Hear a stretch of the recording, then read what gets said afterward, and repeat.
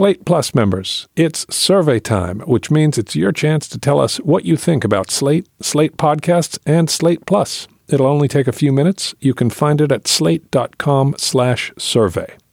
Hello, Prudy listeners. Danny M. Lavery here, and I'm excited to announce a new live show this spring in my brand new hometown of Brooklyn. We'll have a special guest for a fun and lively conversation dissecting reader questions about relationships, home, work, and more. And I hope I see lots of you there. The show is Thursday, April 23rd at the Bell House. For more information and tickets, go to slate.com/live.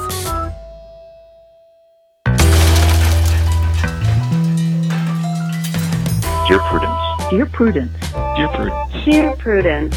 Dear Prudence. Dear Prudence. Dear Prudy. Do you think that I should contact him again? Help. Help. Thanks. Thanks. Thank you.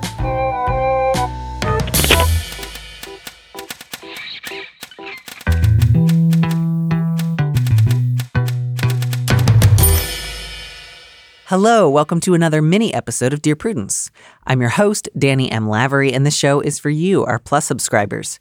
Our guest this week is Jaya Saxena, a writer from New York City who's currently on staff at Eater.com and whose essay collection, Crystal Clear, is forthcoming from Quirk Books this year. And now, here's our first letter. Oh, this next one is devastating. It is very devastating. We've got some heavy hitters here. But I do think I have something that will be helpful for them. So good. That's good. So the subject is birthday grief. Dear Prudence, my sister lost her husband and her toddler while she was 8 months pregnant. She gave birth to her daughter a week after burying them both. It was horrific. I honestly don't think anyone is going to get over this completely.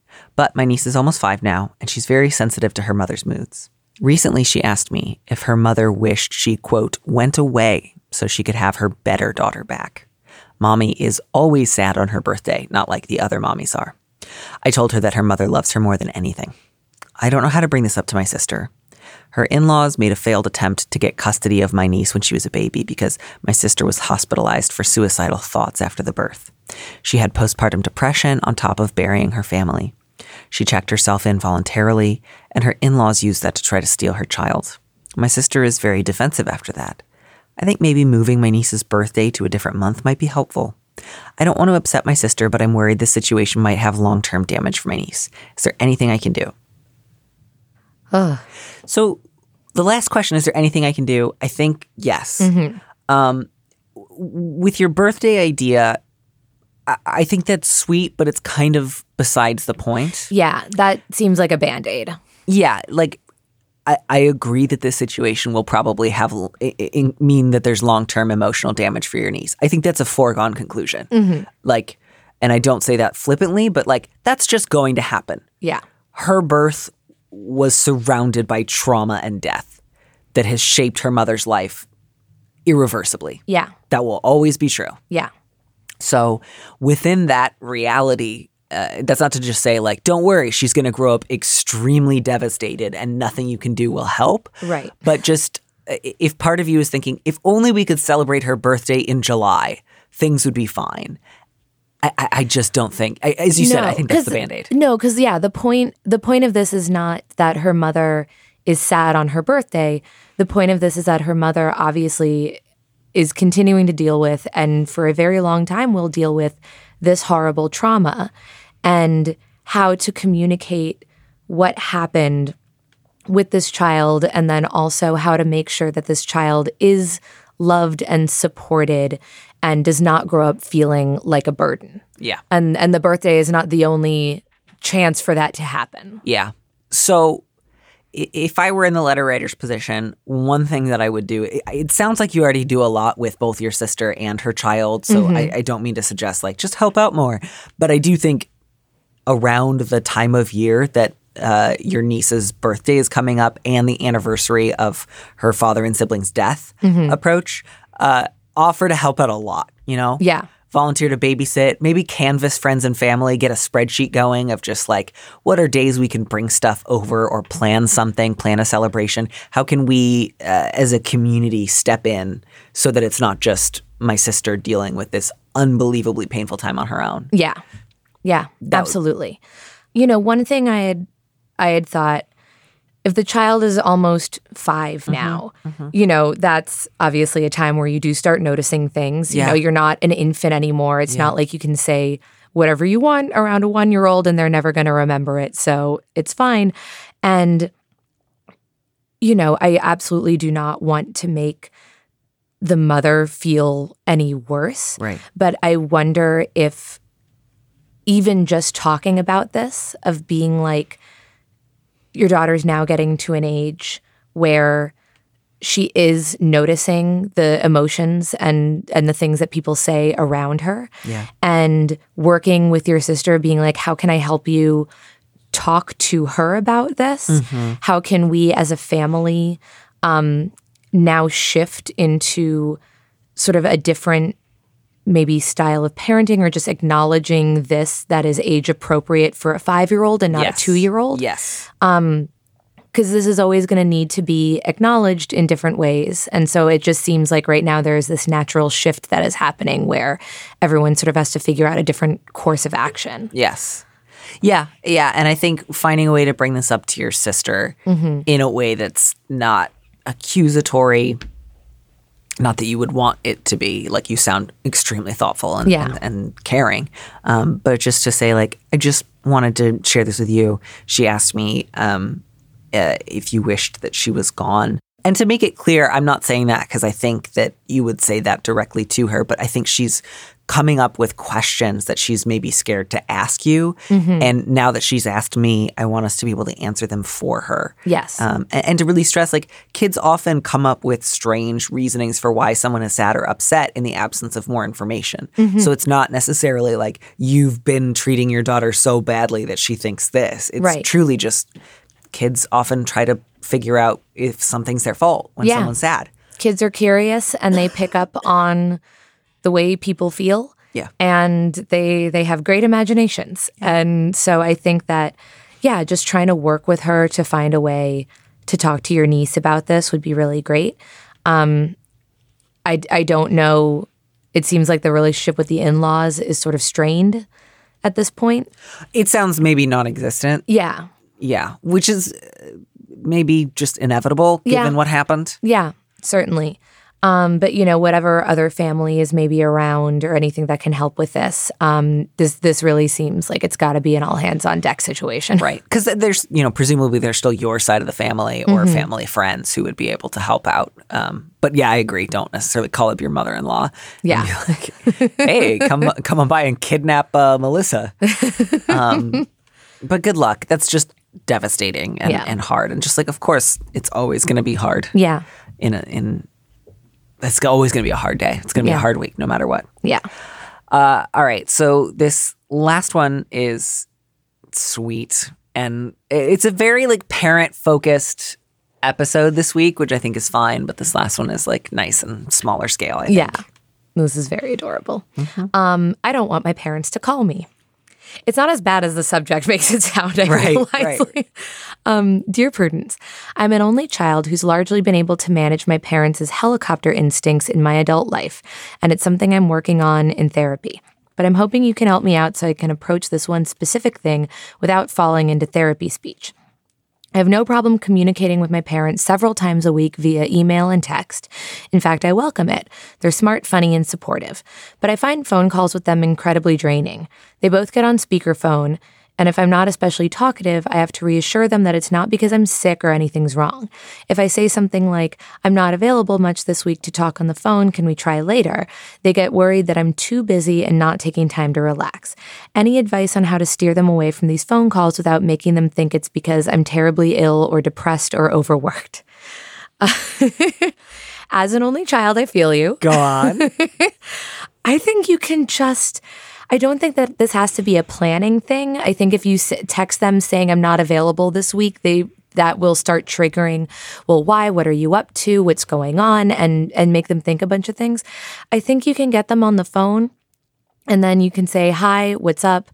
You tell each other a story about your week and then say, hey, I love you so much. I got to run. Great talking to you. I'll talk to you later. And then you can end the phone call.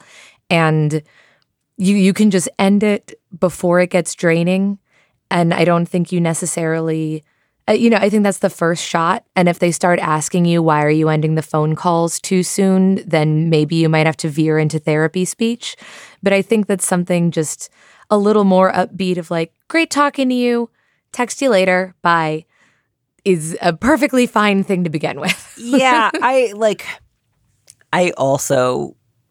I'm curious to know, you say that you're able to manage your parents' helicopter instincts in your adult life. I am so curious if you have ever used the words helicopter instincts with your parents, or if what you mean is, I've developed 1,000 different coping strategies for managing their anxieties while also pretending that I'm fine with it. So we've never actually had a conversation about the word helicopter. Yeah. That's what it sounds like to me. Yeah. And again, like, you are allowed to decide that you do not need to have a maximally honest, maximally confrontational relationship with your parents. I don't want anyone to come away from this podcast thinking like the only way to like live as an adult in the world is to like call up your parents and be like, Mom and Dad, you do these 8 things wrong. Get it right or get out. I really think it's okay to accept your parents as flawed, limited people and to pick your battles. Yeah.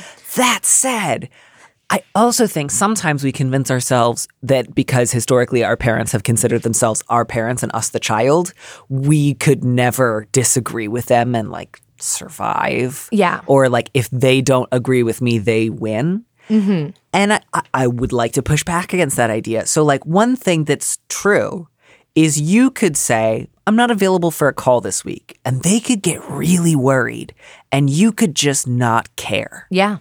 And I get that would be really hard, but I think that might be a good therapeutic goal is to say, what if I tell my parents I'm not available for a phone call this week, which is a totally normal and appropriate thing for an adult person to say to their parents. Yeah.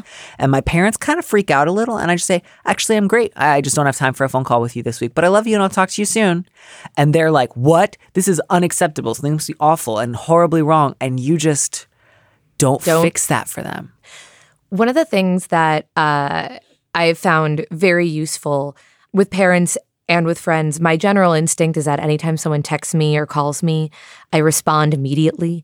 And because I need to make sure that the people know that I care about them by responding immediately. Mm-hmm. And I wind up stressing myself out about this a lot. Yep. And my partner has given me sort of the mantra of anytime anyone does this going, they're not your girlfriend. And that has been incredibly helpful, if a family member, if a dear friend, people who I do care about, you say your parents are funny and supportive and that you love them. Obviously, this isn't a trying to keep them at arm's length thing. But sometimes if someone sends me 14 texts, I just go, they're not my girlfriend. And I put down my phone for a little bit and I can respond to it later. Right. And they can do whatever they want in there. And it is not the end of the world. And thus far, nobody has accused me of being an ungrateful daughter or a terrible friend or anything. And you didn't like find out that 19 people thought you were their girlfriend and they're very upset. No, exactly. Yeah. An amazing consequence if I was suddenly dating my entire friend pool. But yeah, I think that is a very, in a similar vein of just being like, you do not have to be emotionally responsible for your parents all the time. They are allowed to react how they want to your very reasonable request if I don't have a time for like an hour-long speakerphone phone call. Right. But like the idea that because they think something is a reasonable number of times to talk on the phone doesn't mean that they're right. Yeah. So, again, you can certainly do the sort of like, I'll initiate the phone call, give them 7 minutes, and then make up an excuse to get off the phone. You can totally do that. Yeah. That's also, if you would like a more direct way of actually addressing and dealing with the problem, I think it would also be great to say, I love you both so much. It's not that I have no time this week. It's that I don't want to talk on the phone every single week. I love you. Yeah. I love talking to you. I don't want to talk on the phone every single week. And if they're like, what? Where did we go wrong? What's the matter? Everything's a nightmare. We're falling out of our helicopter. The earth is like, flipping topsy-turvy. What are we going to do? You don't have to take that on. You can just say like, I love you guys. I'm down for 1 or 2 phone calls a month and a couple of texts and emails throughout the week. Yeah. That makes me happy. That strikes me as reasonable. If you have a really tough time with that, I encourage you to, get help with that somewhere. Yeah. But like, it's not an unreasonable thing to want. Yeah.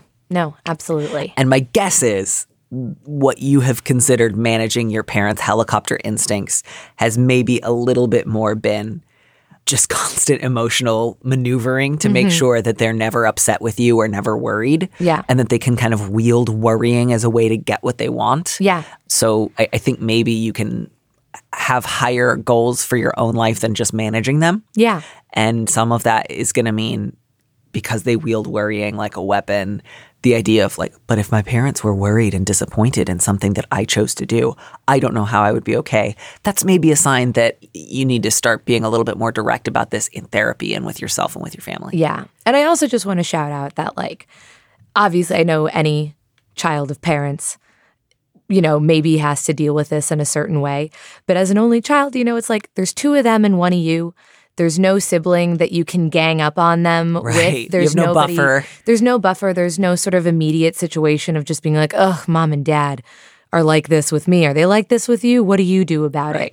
So I get that there is that sense of being outnumbered and feeling like, well, if they both feel that way and I feel a different way, then they've won. Right. It doesn't have to be that way. And I think the idea of like, if they're not being hostile, angry, or mean, then I'm not allowed to object to it. Right. But if every time they talk, if you let the conversation lag for like 2 seconds and then all of a sudden they're on your case and demanding that you perform being thrilled and having tons of things to say, that's fucking irritating. Yeah. And it's perfectly reasonable to object to that. So Yeah. I think sometimes too there can be this sense of like, well, if they're not yelling at me and calling me names, then they must be nice people who I have to placate. And they're still being unreasonable and asking too much of you, and you are entitled to be upset about it or even, frankly, a little angry. Whoa. I say this as someone who, you know, comes from a family where like, well, no one's yelling. They're just concerned. So obviously I have to fix this problem. Yeah. And it has been very like surprising to sometimes realize like, oh, It was anger. sometimes I was mad. And sometimes very unreasonable things were being asked of me, but because it was done so in a very pleasant tone of voice, I didn't realize it. Yeah. And so that can be interesting to navigate. Yeah. Yeah. Yeah. That's our mini episode of Dear Prudence for this week. Our producer is Phil Circus. Our theme music was composed by Robin Hilton. As always, if you want me to answer your question, call me and leave a message at 401-371-DEAR. That's 3327, and you might hear your answer on an episode of the show. You don't have to use your real name or location. And at your request, we can even alter the sound of your voice. Keep it short, 30 seconds, a minute tops. Thanks for listening.